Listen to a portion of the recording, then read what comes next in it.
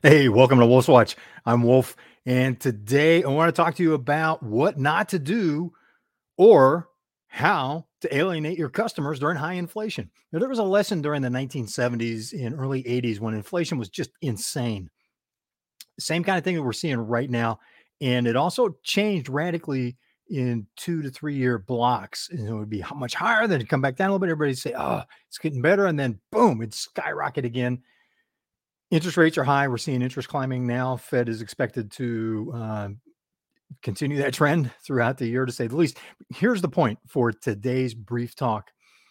During the 70s, there were companies, particularly candy bars is a great example.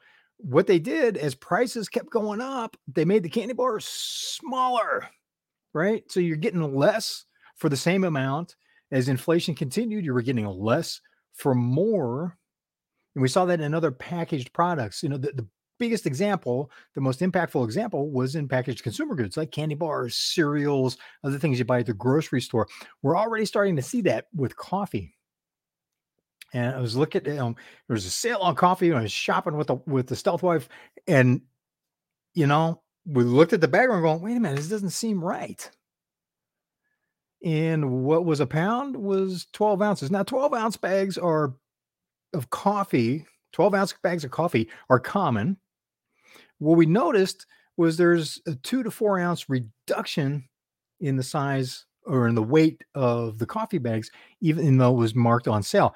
And it's interesting too, because the sale prices were a discount off of an elevated price. So we're paying about the same as we would have several months ago for less coffee, marketed as big sale, big markdown. And that's what made me think about this, going, you need to not do that. Don't follow that example. What happened in the 70s and 80s when the economy turned back around, things started getting good again. Those customers didn't come back. Customers left. They were alienated by the companies that gave them less for the same and then less for more as their strategy, pricing strategy for responding to inflation. Took them longer to build back up to where they were after the economy calmed down and became really a strong boom economy, and competitors came in and took market share from them. So this is a couple opportunities for you. One, if you change your value stack, and I know this is nothing new, that if you've been following this series, if you've been with Wolf's Watch for any length of time, I have talked about this repeatedly. Focus on the value stack, right? You need to deliver more value to your customers as you're raising your prices in response to inflation. You can't just charge more than to adjust for inflated expenses on your part. Now you can. It'll alienate customers though, and guess what? Most of your competition is going to do that too. It gives you no competitive advantage. So, competitive advantage to the value stack. Second is productivity. We talked about this on the last 2 episodes of Wolf's Watch. This is a third productivity tip. What you do with productivity is reduce your cost structure.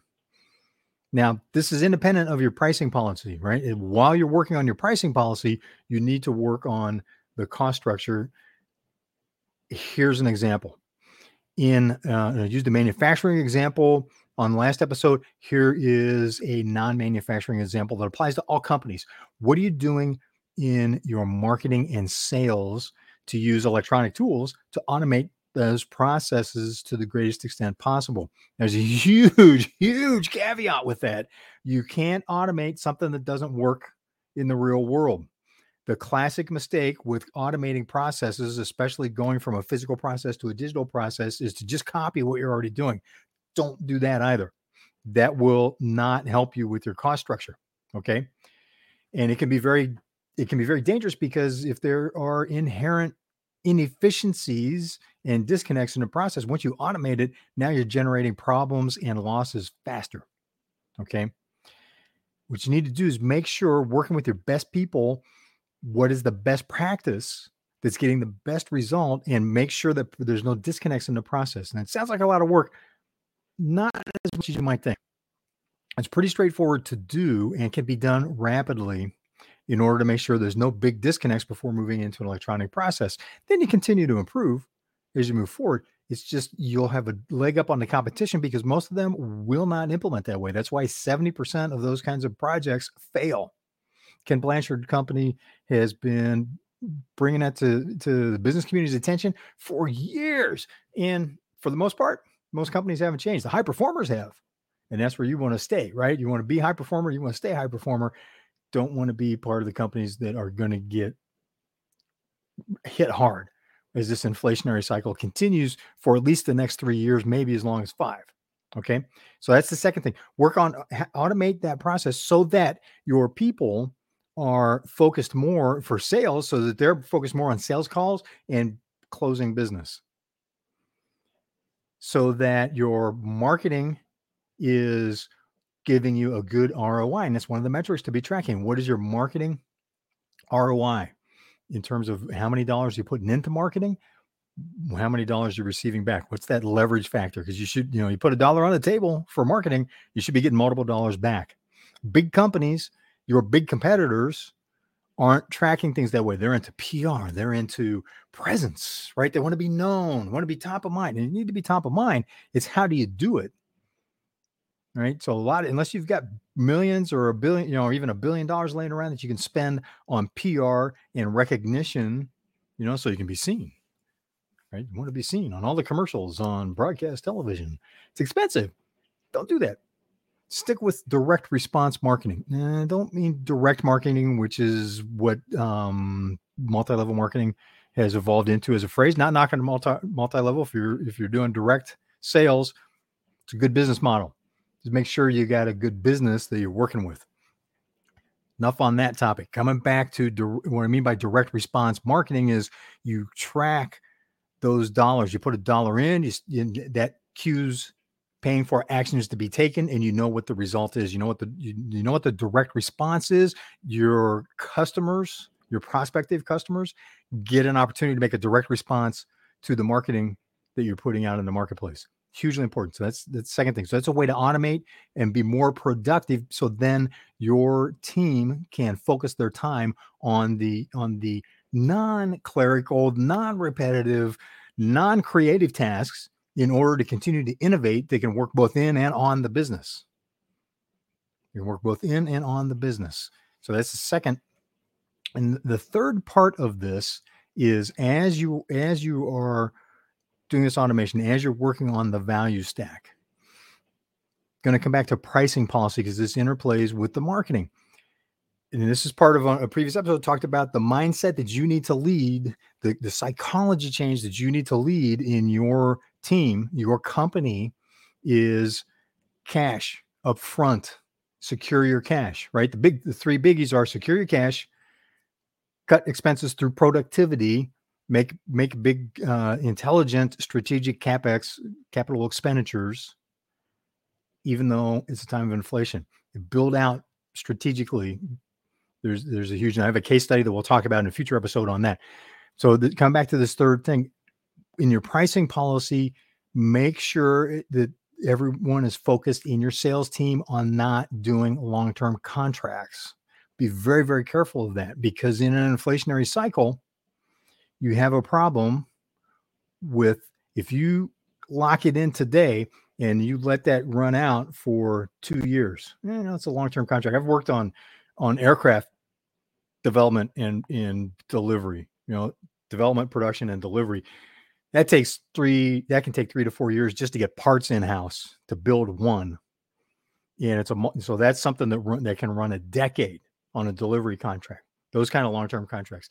In your case, you may not be dealing with those timeframes, but think about what happens to the time value of money in a 6 to 24 month period of time when inflation is, now we're up to, last month was 7.4%. And then they adjust. So they said, no, it wasn't that bad. Now they're saying it's 8.5%. It was 7.4%. Now it's up to 8.5%.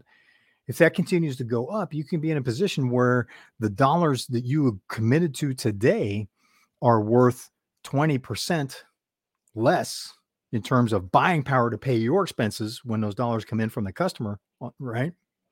So you got to be careful about that. Be very, very purposeful in long-term contracts.